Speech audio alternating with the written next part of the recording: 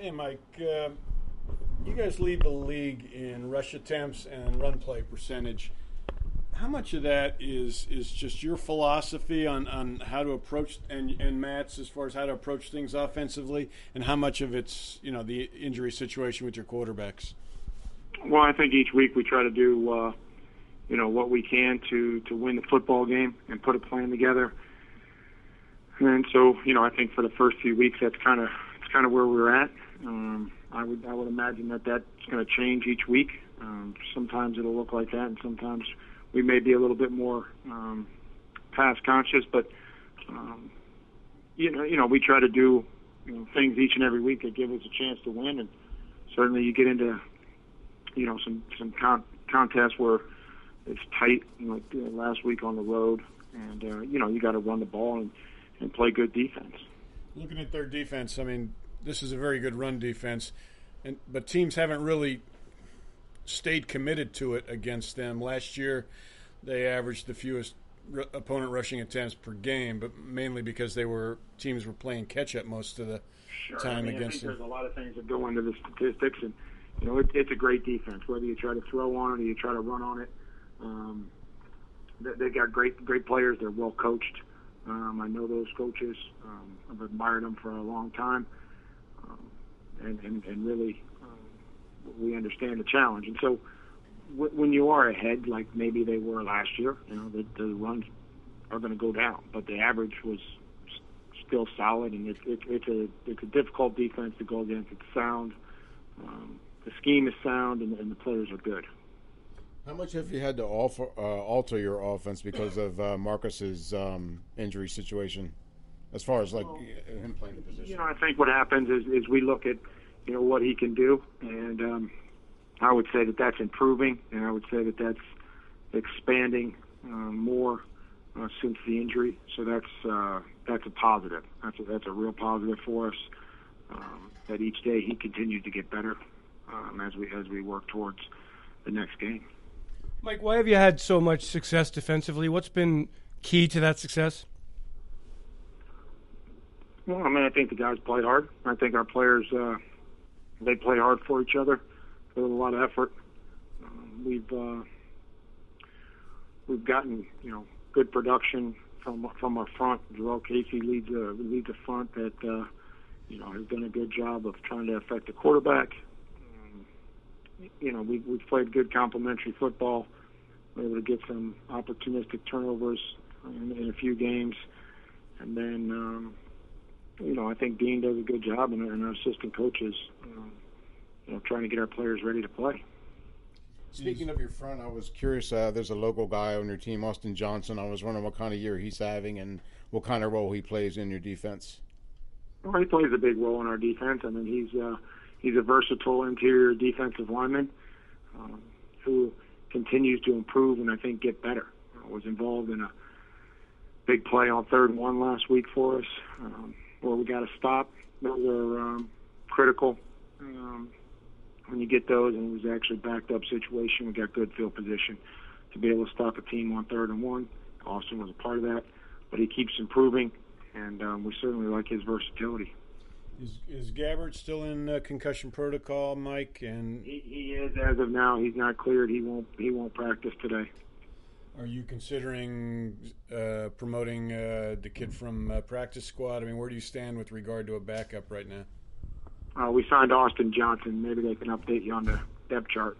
Austin Davis yesterday, and then we had to release that kid from the practice squad. Gotcha.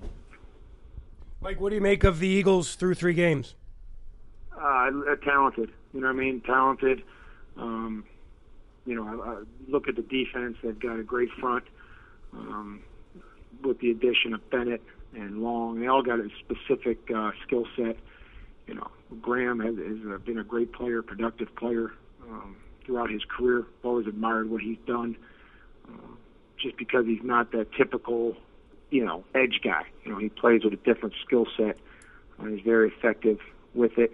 And obviously it starts with Fletcher Cox, a fantastic football player. People that love defense, you watch him play, and he changes the game. And we've got to be very conscious of him not wrecking the game. And They got linebackers that can run. I've looked at Jordan Hicks coming out and got to know him, and obviously Malcolm Jenkins is the glue back there in the secondary, veteran presence, very instinctive player, smart, makes all the adjustments, and gets them in the right scheme and coverages. You looking at Cox, Mike. You've seen him since he came into the league. I mean, does he look like he's taken it up even one more notch in the first 3 games this year? Well, I think what he's done, it just seems to me like the game and the schemes come very easy to him right now. And I think that when you get a player that has great ability, great fundamentals, plays with great effort, that when you can add instincts and awareness and play recognition, it's very tough to block guys like that. And not only is he talented, but it looks to me like he understands what teams are trying to do offensively against them. Hey, Mike, both you and Doug are former players. How do you think that helps as a head coach when you've played before? I don't know. I mean, there's been obviously players that have coached and been successful, like Doug. There's been a lot of guys that never played football that were successful.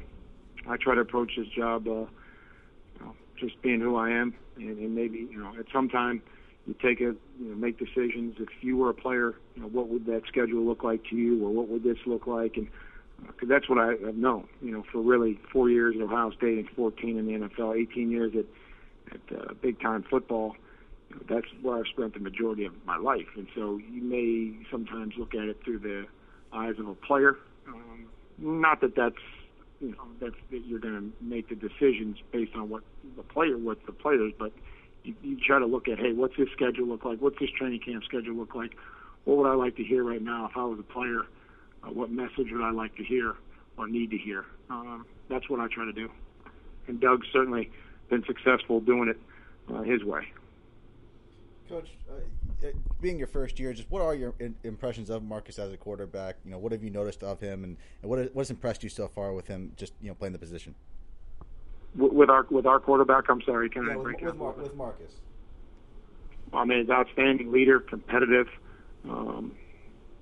I think that what you saw last week was a guy that came in and really won the game for us, gave us a spark, the opportunity to be prepared and be ready to go, and came in and won the game for us. And so that's an unbelievable teammate. He cares deeply about his team and this organization. And I've enjoyed, just getting to know him and his family and kind of, watching him learn in our system. You have a quarterback on a rookie contract. I know this is your first offseason, but did that give you guys you and John, a little more leeway in building the team? You'd have to ask John that. I just try to coach players. He's the one that handles the personnel, and so far I love every guy on this team that I get the opportunity to work with. So, John would be able to better answer that question moving forward. Hey, Mike, this question might seem out of the blue, but Jonnu Smith, he's a Philadelphia native. He's obviously been pressed into a bigger role this season. What have you seen from him, and since Delaney's injury, what kind of role has he had to take on? Well, those guys know that they're not going to replace Delaney Walker from a production and a passing game standpoint. That's just not who they are. That's not why they're here. But Jonnu is a competitive blocker who was a major part in our winning the game last week. His effort, his effort to the blocks, his consistency, and then he had a big catch on a bootleg for a first down. So, he's going to give us the extra effort that we need and help us in a run game. And then, hopefully, just he catches the balls that, his routes and the things that he's designed to go out there and do. He can be consistent in catching the football, but it's hard to replace Delaney Walker from a production and a passing game standpoint. Matt, speaking of tight ends, I mean, you watched their offensive film from last week. They used 2 and 3 tight end packages.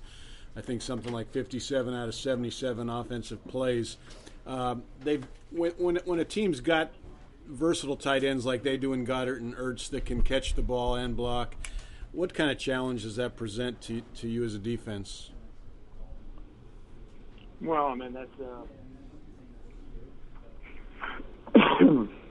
it's a position that really, if you look back to like college and in high school,